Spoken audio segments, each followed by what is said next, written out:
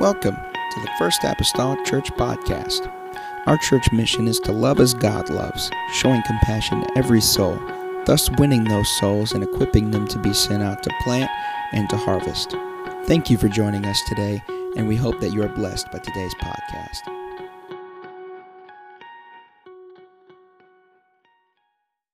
brethren came, he and certain men of Judah, and I asked them concerning the Jews that had escaped, which were left, everybody say left, of the captivity concerning Jerusalem. And they said unto me, the remnant that are left of the captivity, there in the province are in great affliction and reproach. And the wall of Jerusalem also was broken down, and the gates thereof are burned with fire. Skipping over to chapter 4, starting with verse 1. But came to pass that when Sanballat heard that we builded the wall, he was wroth and took great indignation and mocked the Jews. And he spake before his brethren, the army of Samaria, and said, what do these feeble Jews? Will they fortify themselves? Will they sacrifice? Will they make an end in a day? Will they revive the stones out of the heaps of the rubbish which are burned? Now Tobiah the Ammonite was by him, and he said, even that which they build, if a fox go up, he shall even break down their stone wall. Verse number 10 of the same chapter. And Judah said, the strength of the bearers of burdens is decayed, and there is much rubbish, so that we are not able to build the wall. We are not able to build the wall. Tonight, I'm not switching. I don't have to change titles. I don't do none of that. I want to this evening just to revisit this and preach tonight. Everybody say left over, but not left out. Left over, but not left out. Let's go to the Lord in prayer. Father, I love you, Jesus, here this evening. God, I'm grateful, Lord, for your people that have gathered here together tonight. God, thankful, Lord, for those, Lord, that 12 years ago were here. And we're thankful, Lord, for the new faces, God, that have arrived, God, and come up on the scene, Lord, in that amount of time. I pray, oh, Lord, today, God, for whatever reason, God, that you have compelled me, Lord Jesus, in this direction. I want to be obedient, Lord God, unto you. God, perhaps something, Lord God, said, Lord, spoken, God, could minister, Lord, to a life, Lord, or individual, Jesus, in this place tonight. God, we surrender our lives. We surrender our voices, our hands, Lord, every faculty of our being, Lord, unto you. Mark air from my lips, Lord Jesus, and help us to do the work, God, that you would have us to do in the next few moments that I pray in Jesus' name. And the church say, amen. Amen. You may be seated tonight in Jesus' name.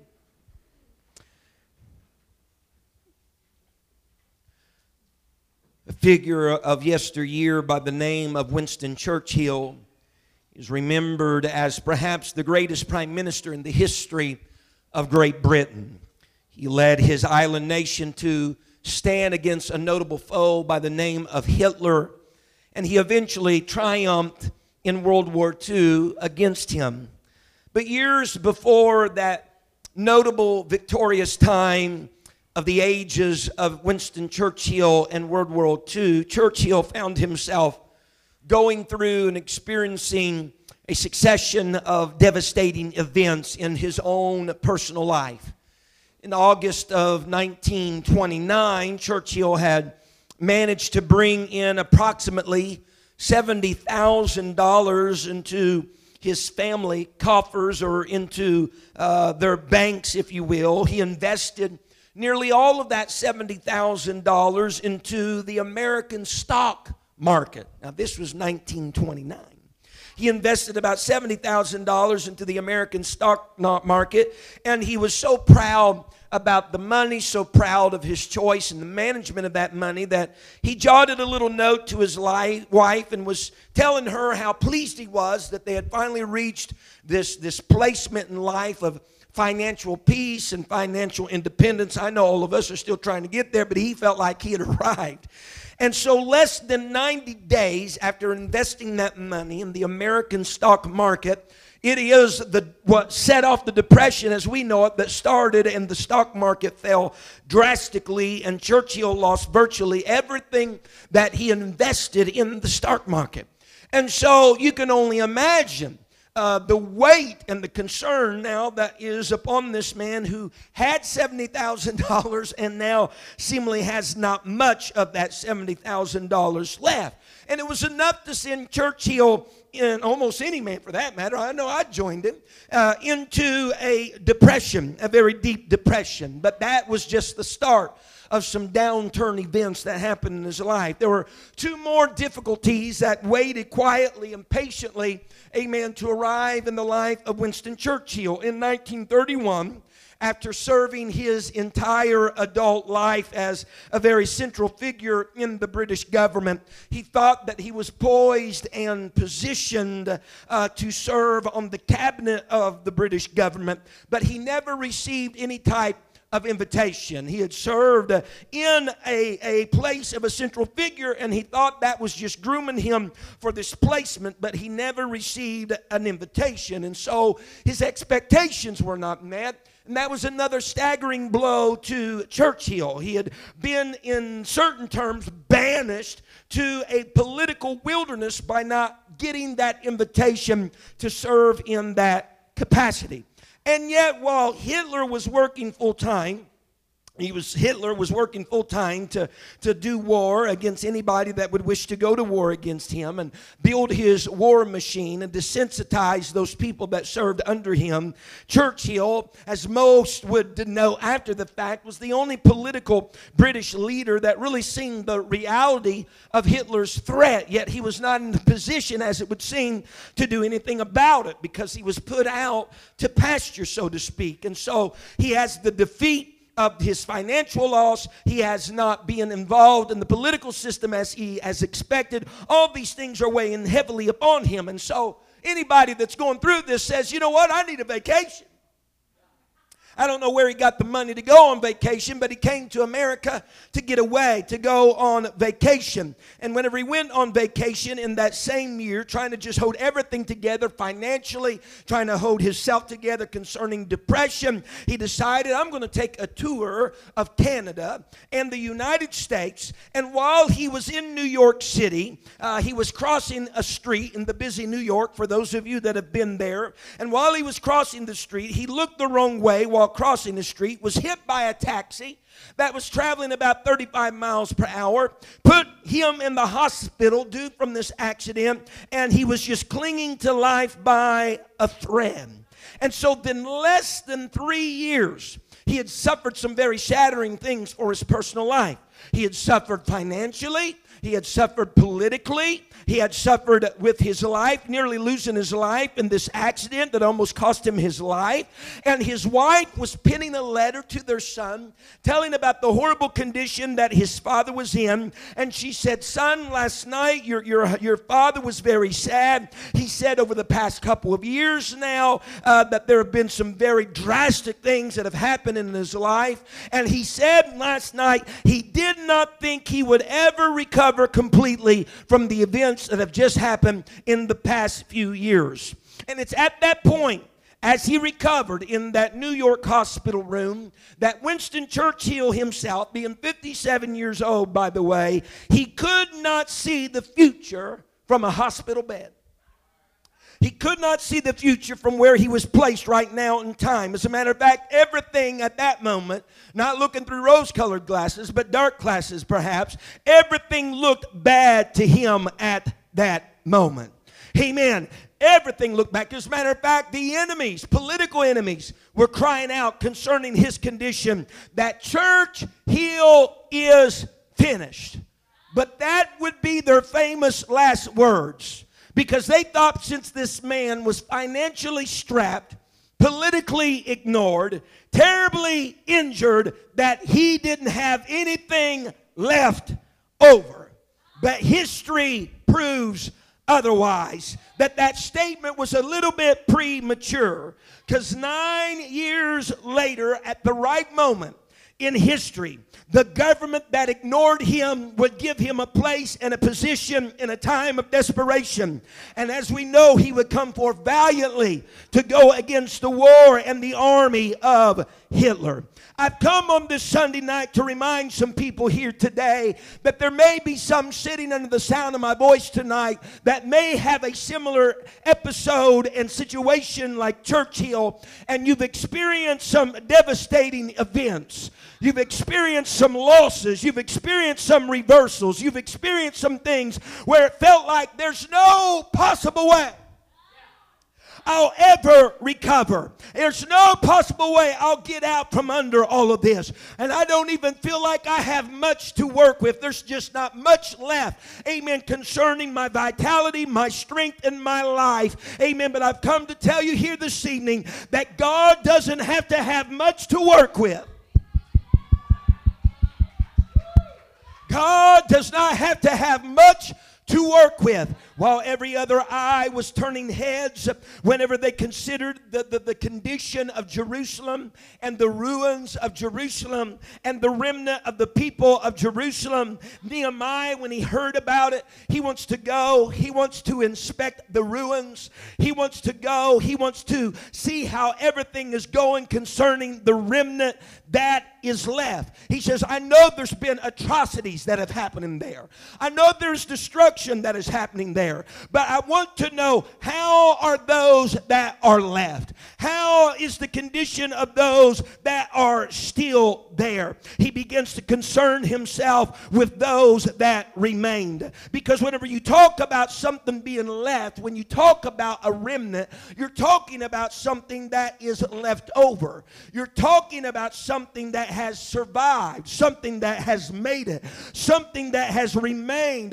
Although many things have been subtracted, something that remains. You're talking about a little residual matter. Although it may not be much, it's still something that is left. He says, I want to know what's left, because if we'll ever build the city, if we'll ever build Jerusalem again, we're going to have to use with whatever's left. If we ever cause this thing to arise out of the ashes and the rubble and the ruins, it's going to come from whatever is left. Can someone say amen?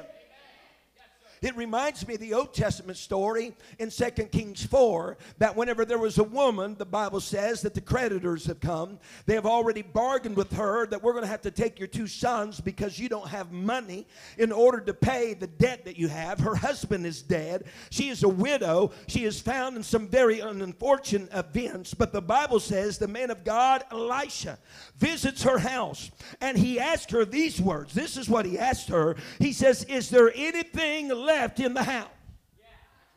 Is there anything left in the house? And she starts forward and says, sir, I don't have anything left in the house. He says, is there anything? I don't have anything left in the house. But then she pauses and she says, save a pot of oil. They could not do anything with nothing that wasn't there. Couldn't do anything with that which was absent. But he says, if you got a pot of oil, that one thing that she had left, that one thing that the hardness of her times had not subtracted from her or taken from her, he says it's from that very pot that your bills are going to be paid. It's from that very pot that your life is going to be sustained. It's from that very pot, because although it may be left over, it's not left out. I can take whatever is left. Someone hear me today. You've heard it preached before, but help me preach it just one more time. We can, if you will, capitalize and talk about everything we don't have. That lady could have talked about what she did not have. She could have spilled several paragraphs to Elisha. I don't have food in my cupboards. I don't have meal in my barrel. I don't have this. I don't have these. No.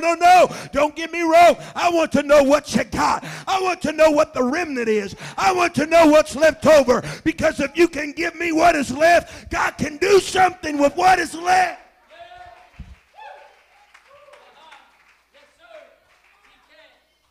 He can do something with what is left. So Nehemiah asked Hananiah, he says, what about these Jews in Nehemiah 1? These Jews that did escape. These Jews that were left of the captivity. I want to know how the remnant is faring.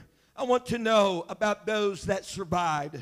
Those that are left over, those that after an elimination process, those that are still there. Elimination processes happen different ways. Sometimes they can be natural.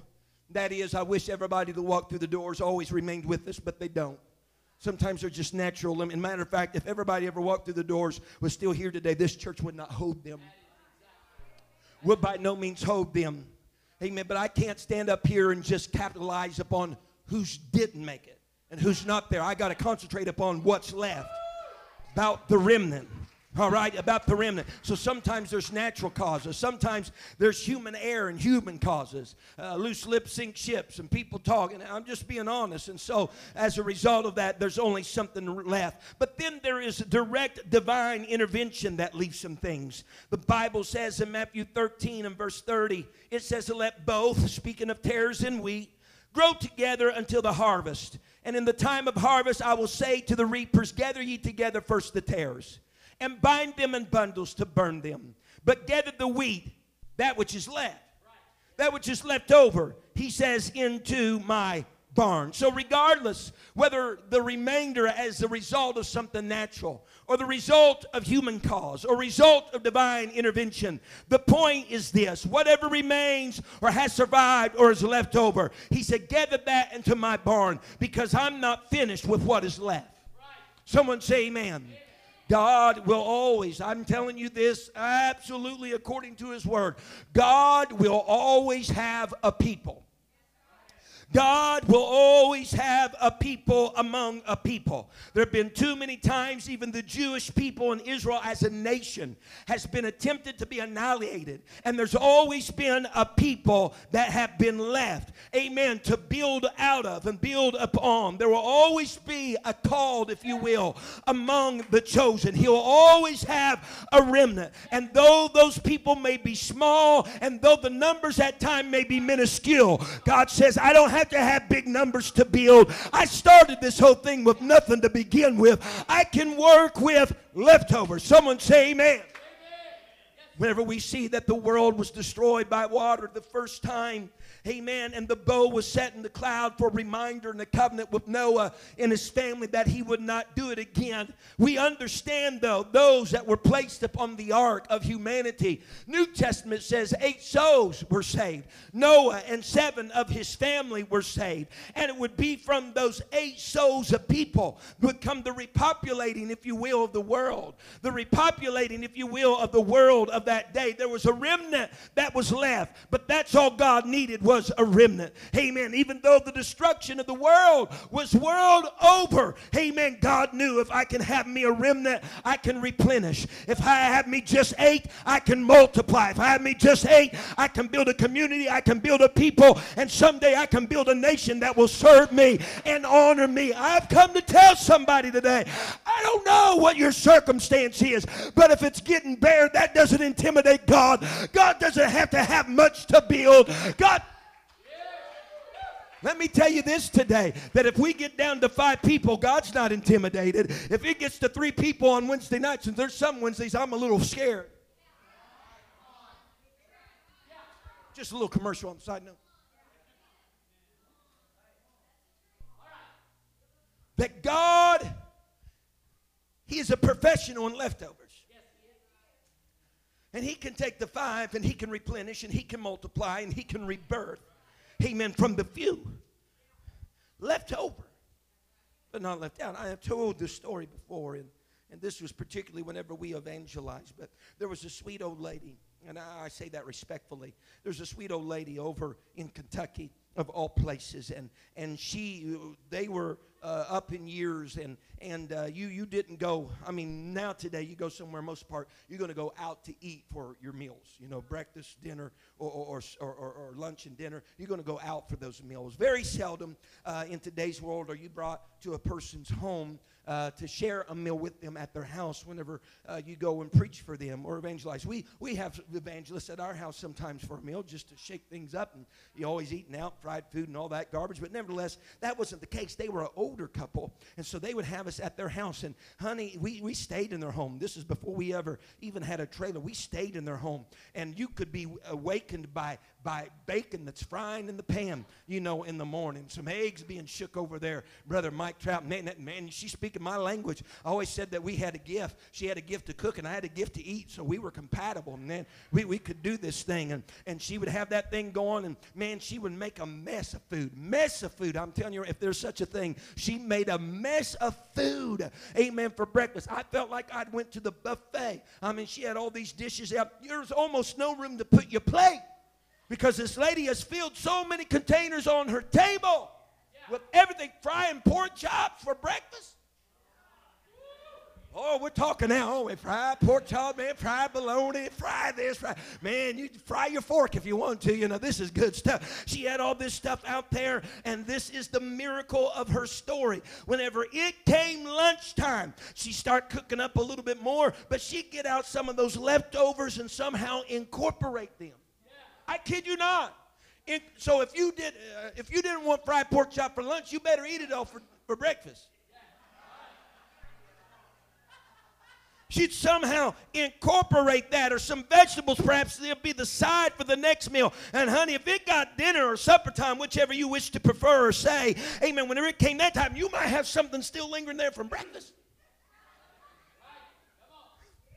Because for her, honey, that was left over, but it not left out. Man, they might have been living on a fixed income, you know, every bean counted and everything. And we already got this evangelist using water to shower every night after he preaches. And just brought this back to my memory. We was doing this little project over at Dad's house there, and he's wanting to, and he thought he was going to lay some linoleum, but he's going to lay some carpet. And so he went by Metro Carpets, and he knows those guys. He's worked on their, every person that Dad knows for years, he's worked on their cars, okay?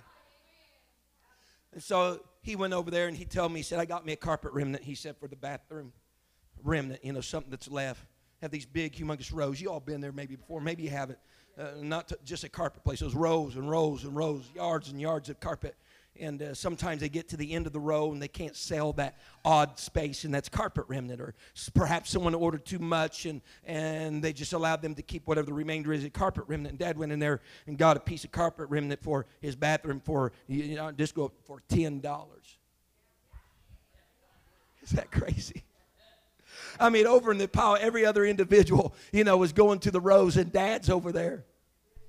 Dad's over there pilfering around, and these little cutout pieces look like a pentagon, and this one a hexagon, you know, and this and that. He's looking through there for a piece of carpet remnant, because although it was left out, you know, and it's just a remnant, he said, you know, I can use that for something. I can utilize that for something right there. See, it's all according to what you want to see. You can enter Jerusalem as Nehemiah did, and some are just going to see rubbish, and some are going to see ruins, but somebody else is going to see something that still has some utility to it. Say, oh, Pastor, I've been broken down. Nothing good can come out of this. Look at this broken piece and that broken piece. And my marriage is broken, and my health has been broken, and my finances have been broken. There's nothing that can be worked with here. This is just a bunch of junk, and it's all horrible. But if you allow God just to step into your life, He'll start uncovering a whole piece here, and a whole piece there, and a whole piece there. And God says, wait a minute. Don't you throw all this away. I believe we got something we can work with. I believe we got something we can build with. I believe we got something we can restore with.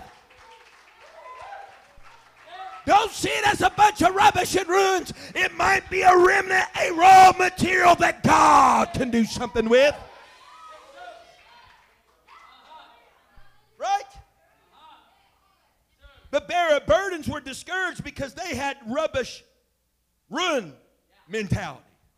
Someone had to come in there with fresh eyes and say, I see a brick here that's still intact. I see a piece of timber over here that's not splintered or bowed or broken in the middle. I see something over here that if we knock just some of the edges off. My grandpa, Theophilus McGee, Butch McGee has got his genes. Honey, they'd take crooked nails and straighten them out. I said, me, I'd go by noon. But they'll take the time to sit down with a hammer, vise, whatever it is, and straighten out crooked nails. Because they've seen some utility. The Bible says in 1 Kings 19 and verse 14, Elijah said this after his great victory. Before and after, really, his great victory on Mount Carmel. He says, even I only am left. They seek my life to take it away. He says, I'm all alone. I'm by myself. I'm all that there is left. God's response to Elijah in verse 18 was, he says, Elijah, yet I have left me 7,000 in Israel, all the knees which have not bowed unto Baal, and every mouth which hath not kissed him. You know what God was telling Elijah? I know you feel like you're the only one. He says, but I have a remnant. I know you think you're the only one, but I have something that remains. And just as you're feeling like you're by yourself, I want you to know I haven't forgotten about you, but I've not forgotten about the individuals of the other 7,000 as well. They're under my watchful eye, under my watchful mind. Just because all the other nations around them may have forgotten them, I know where they're at. I know where they're at, and I have not forgotten about them. Remember our nice little Bible story of John 6. God feeds the 5,000 men with barley loaves, 5 barley loaves and 2 small fish that came from a lad. At the end of the feeding, the following happened in John 6:12. When they were filled, everybody say filled, he said unto his disciples, gather up the fragments that remain, that nothing, everybody say nothing, that nothing be lost. Therefore they gathered them together, filled 12 baskets with the fragments of the 5 barley loaves, which remained over and above unto them that had eaten. God, Master, we just had all these people filled. They ate until they were filled, the Bible says. They are not wanting any more food. And you're telling us to go out where 5,000 people has been sitting with these baskets and gather up what's left? You want us to gather up what remains, what's left over? I mean, remember now, just a few moments ago, it was just 5 loaves and 2 fishes. God says, yeah, I want you boys to go out there and gather up what is left, because I don't want you to discard anything that is left over. I don't want you to discard anything that remains, because if necessary, if we got another meal or another multitude to feed, we can use the leftovers of the previous meal for what we need right now. And to prove that, they got on a boat later in John 16, and the Lord makes a response to his disciples. He says, beware of the leaven of the scribes and of the Pharisees. With their mind fixed on this idea of leaven and leaven involved in bread. And they thought he's saying this because we haven't brought any bread with us. It's the reason why the Lord is saying this. And of course the Lord, knowing the very thoughts of their hearts, spoke to them. He said, I'm not talking to you about bread. He said, did you forget the 5 loaves and the 5,000 and the 7 loaves? Huh? Did you forget about that? Did you forget about the 5 loaves and the 5,000, the 7 loaves and the 4,000? You know what he's saying? Honey, he said, I'm not talking to you about bread, because we got leftovers from the last meal. I'm not talking to you about bread. See, God sees the possibility in the remnant. As Nehemiah seen the possibility in those few that were left in Jerusalem, those left of the captivity, God sees the possibility in the remnant. And whenever Nehemiah shared his vision with those that were left, with those that remained, the Bible says they strengthened their hands for the rebuilding of the walls and the rebuilding of the gates. And they were no sooner than halfway, having rebuilt the walls, that 2 adversaries by the name of Sanballat and Tobiah began to ridicule the people of God when they heard that the wall was being rebuilt.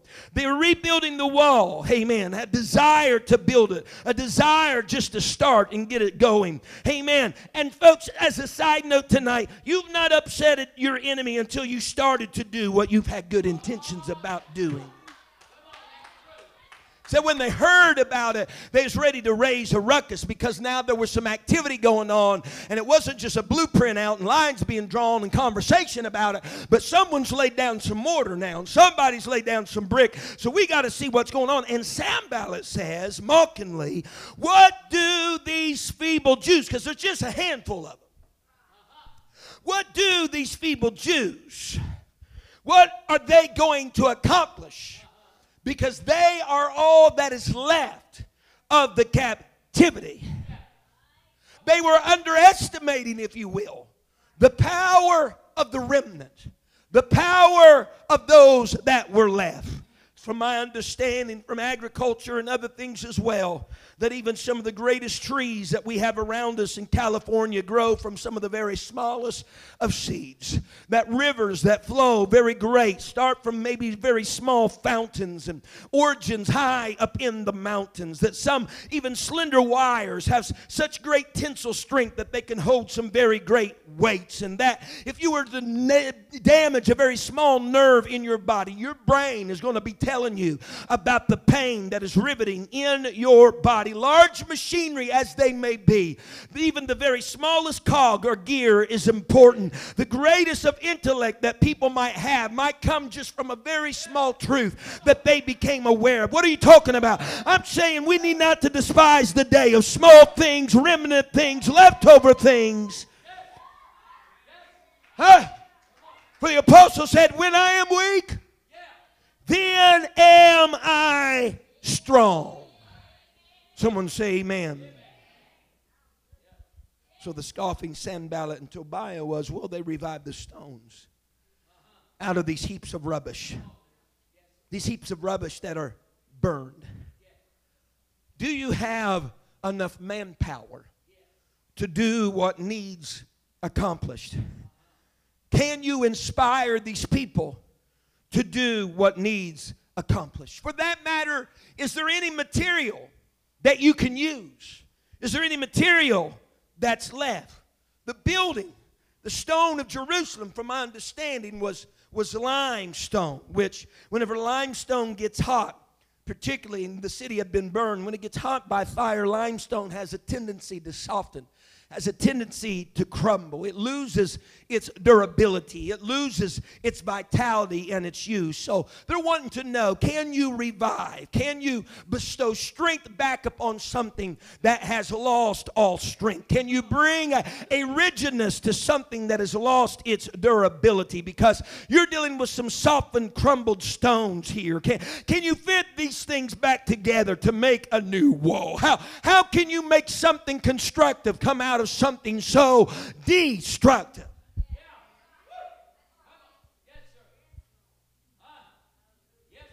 According to Nehemiah, it's perfectly clear that there were some traces of the old walls and the gates that remained whenever he surveyed the city by night. And this is one thing that he had pledged himself. I want to restore the walls and I want to restore the gates. Every commission that had preceded him through Zerubbabel and through Ezra, they could only take care of the temple, repairing the temple, or some of the private dwellings that were in the city of Jerusalem. But Nehemiah had pledged, I want to go amongst the ruins of the walls and of the gates, and I want to amass, if you will, all of these shattered ruins, and I want to do something with this, because we need our walls, and we need our gates. We need means of protection for our temple, and we need means of protection for our homes, and we need means of defense. And so I want to bring up the walls, and I want to bring up the gates of this grand place. And whenever you look at the walls of the city of Jerusalem today, from my understanding, people that have excavated, if you will, around the walls of the city of Jerusalem, what they have discovered is this, that the masonry of the walls of the city of Jerusalem are of various kinds. Meaning that as you look at it, it is almost a timeline of events, because Jerusalem was destroyed on several occasions. But there is a patchwork of stone that are upon the walls of Jerusalem that tell this, that whenever the city was destroyed, they never just totally then destroyed everything and started over, but they would always take brick and mortar and stone that could be used and re-employ it in the city wall. And when Jerusalem was destroyed again, they had some of the patchwork of the first stones and some after this destruction, and they'd use some of those stones, meaning that whenever Nehemiah went to build the wall, he said, you know what, we're not going to haul all this junk off, but we're going to find what's usable. We're going to find what has utility. We're going to find what can be re-employed in the wall, and we're going to put mortar on it, and we're going to build the wall again with whatever was Whatever was left. And so you go there today and you see a patchwork of periods of time where people come to the understanding there is always something that is left that can be used. A composite of different remnants. A composite, if you will, a quilt patchwork in a wall. A different remnants of things that were left over, but not left out. An artist went to visit a dear friend. When he arrived, she was weeping uncontrollably. He asked her, "Why are you weeping?" She showed him a handkerchief, of all things. Handkerchief of exquisite beauty that had been a very great sentimental value to her, which had though been ruined by a drop of indelible ink. It could not be washed out. It could not be cleaned. It could not be returned to its former quality. And so this artist asked if he could have the handkerchief, return it to her by mail several days from the present time. And she agreed. And so he took it home with him, and several days later she received a package in the mail from this particular artist. And whenever she opened the package, she could hardly believe her eyes. The artist, using that indelible ink blot that could not be removed, he used that ink blot as a base. He had drawn on that handkerchief a design of great beauty, and with Indian ink all across this handkerchief. So beautiful, much more beautiful even than what it was exquisite and beautiful before. And even more importantly, it was more valuable now than what it had been before. Because rather than discarding the handkerchief, he said, "I'll take the space that's left and I'll do something with what is left." I preached last Sunday morning about sometimes by restoration. But there's sometimes even when God doesn't restore and He'll just rebuild with the particles that He has left. We'll get ourselves in a mind frame, Sister Gross. It'll never be what it was. And that is the true statement. It won't. It'll be better than what it was.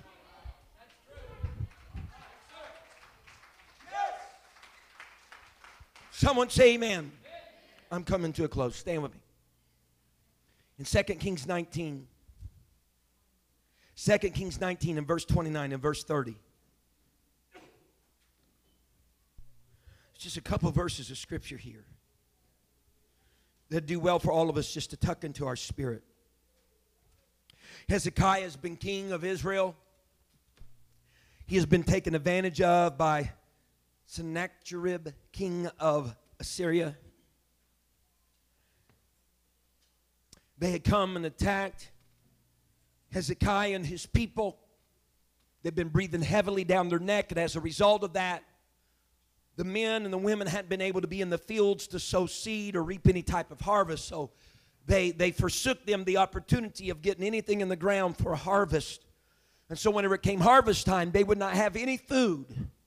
So Sennacherib had done all this to the king of Israel. And this is the word of the Lord that came to Hezekiah in 2 Kings 19:29. He says, "And this shall be a sign unto thee. Ye shall eat this year such things as grow of themselves." Again, that's because they weren't able to get in the field and plant anything in the ground. When it come harvest time, they wouldn't have anything come up. God says, don't worry about that. You're going to be able to eat of things that grow of themselves, though you were not able to plant anything. And he says, in the second year, that which springeth of the same, because the second year that was coming was the year of Jubilee. It was the year of release. And according to Old Testament law, you did not plant and harvest during the year of Jubilee and of release. You did not do that. So they weren't going to be doing it the second year either. He said, God said, don't worry about that. You're going to eat of the things that spring of themselves the very same. And he says, in the third year, sow ye and reap and plant vineyards and eat the fruits thereof. Look at verse 30. He says, and the remnant. You've had war done against you. Your land, your country has been decimated. You have lost lives. But he says, the remnant, that which is left over, if you will, that escaped of the house of Judah, he says, shall yet again. Shall yet again take root downward and bear fruit upward. Who shall? The remnant, the leftover, the remains, that others would discard, that which others would throw away, that which others said that's just nothing but refuse. Let me tell you something. We have people sitting right here among us today that the larger number of society wouldn't give you the time of day because of where your life has been and where it has led. There would be some certain in the sound of my voice tonight that society would just count you as the offcast, as the refuse, and as the trash. And some of you, and we've all to a certain extent, but you've done things with your life and you come into God and all you got is a bunch of rubbish to offer Him. All you got is a bunch of ruins to offer Him. But you know what God says? Give me your remnant. Give me what's ever left of your life. Give me what's ever left of your life. Huh? You got some broken pieces. Let me meander through there and find some of the pieces that are still intact. You just give me whatever's left of your life. And yet again, when others are discounting you, He said, I'm going to elevate you. When others are casting you aside, He says, I'm pulling you in close. Because although you might feel left over, He says, I'm a God that cannot leave you. Well, don't tell me for a moment. There's people that's been to psychiatrists and psychologists. They say, sorry, we can't help you. Doctors have stood by the bedside and with families saying, sorry, we've done everything we can do. And God's just saying, is there anything left? Is there anything left?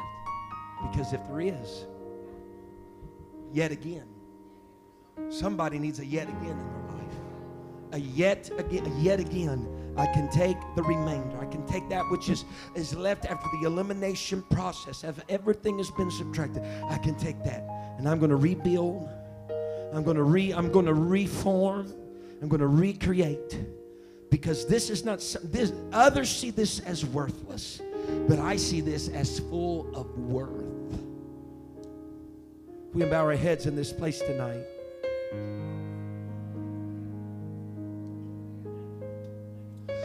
So what do you got to offer God tonight? Because I know the intimidating thoughts and feelings of inferiority that enter the minds of some. I don't have anything, Brother McGee. I don't have anything to offer God. No. Search your heart just a little closer. Search your heart a little closer. Be like the lady there in the Old Testament that started out with saying, I don't have nothing, and then say, well, save. So what do you have to offer God? Oh, I've been horrible, and I've had this and that, and so on. No. What do you have to offer God tonight? What do you have left? What do you have left? Oh, I've lived a life of sin all the way into my 50s. My God. Yeah, but what do you have left? Among all the rubbish, among all the rubble, what is it that you have left? Would you mind submitting that to a God that believes nothing left over should be left out? Sir or ma'am, there is no need for you to be intimidated by the adversary like the Sanballat and the Tobiah that's saying, what are you going to do with what you got left? Because there are intimidating voices that's in the church and within our society. And I feel like antagonizing some of our people, even today, that's telling them you don't have anything that's worth working with anymore. There's nothing left in you that's worth working with anymore. And he is lying to you and trying to intimidate you and tell you that your leftovers are not worth anything to the master, and not worth anything to this church, and not worth anything to this body of believers. Let me tell you something today, folks. I would bear this in mind. I think this would probably be true, that if I were to go out today and I were to cut off half of my index finger, I am not telling them if it had to be done, it had to be done. But I'm not telling them go on and take it all off. Unless they deemed it necessary, I'm not, no, take my hand off. Just go on and take it. No. Because although it might only halfway be there, there is still some utility. And there's some people that's viewing their lives in this place that this is all we've done for all our life, and then we came to church late in life and we don't really have anything left. Honey, would you cut off the rest of your finger if half of it was already cut off? No. God has the uncanny ability, though, in the realm of the Spirit, to take your little nub, as it were, and bring life back into it.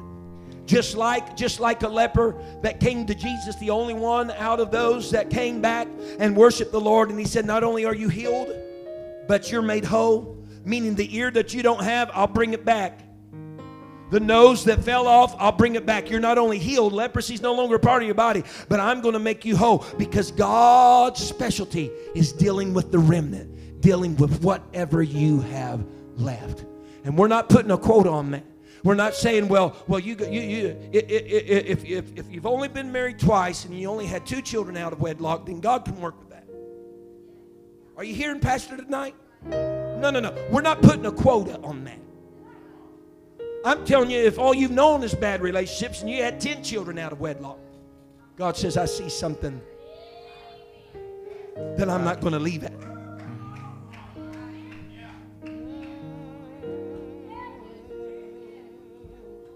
Bow our heads in this place. Altars are open tonight. If the antagonist of your soul has been intimidating you and telling you you don't have anything good, you're feeling overwhelmed by the ruins, you're feeling overwhelmed by the rubbish, and just dealing with all that, it seems like you can't even come across something that you feel like that is worthy of being used. You need to let the Master start just to, if you will, go through all of the rubbish, go through all the ruins, because I guarantee you, He's going to find a remnant. He's going to find something left over that has utility, that can be used for His purpose, that can be used for His kingdom. You might be discounting it, but He's counting on it tonight. Hallelujah. Will you open yourself up to the Lord this evening? God, here I am, Lord. Thank you for listening. If you would like more information about our services and activities, you can find us on Facebook, Instagram, and Twitter with the username FACMC. Again, that's FACMC. Thank you, and have a blessed day.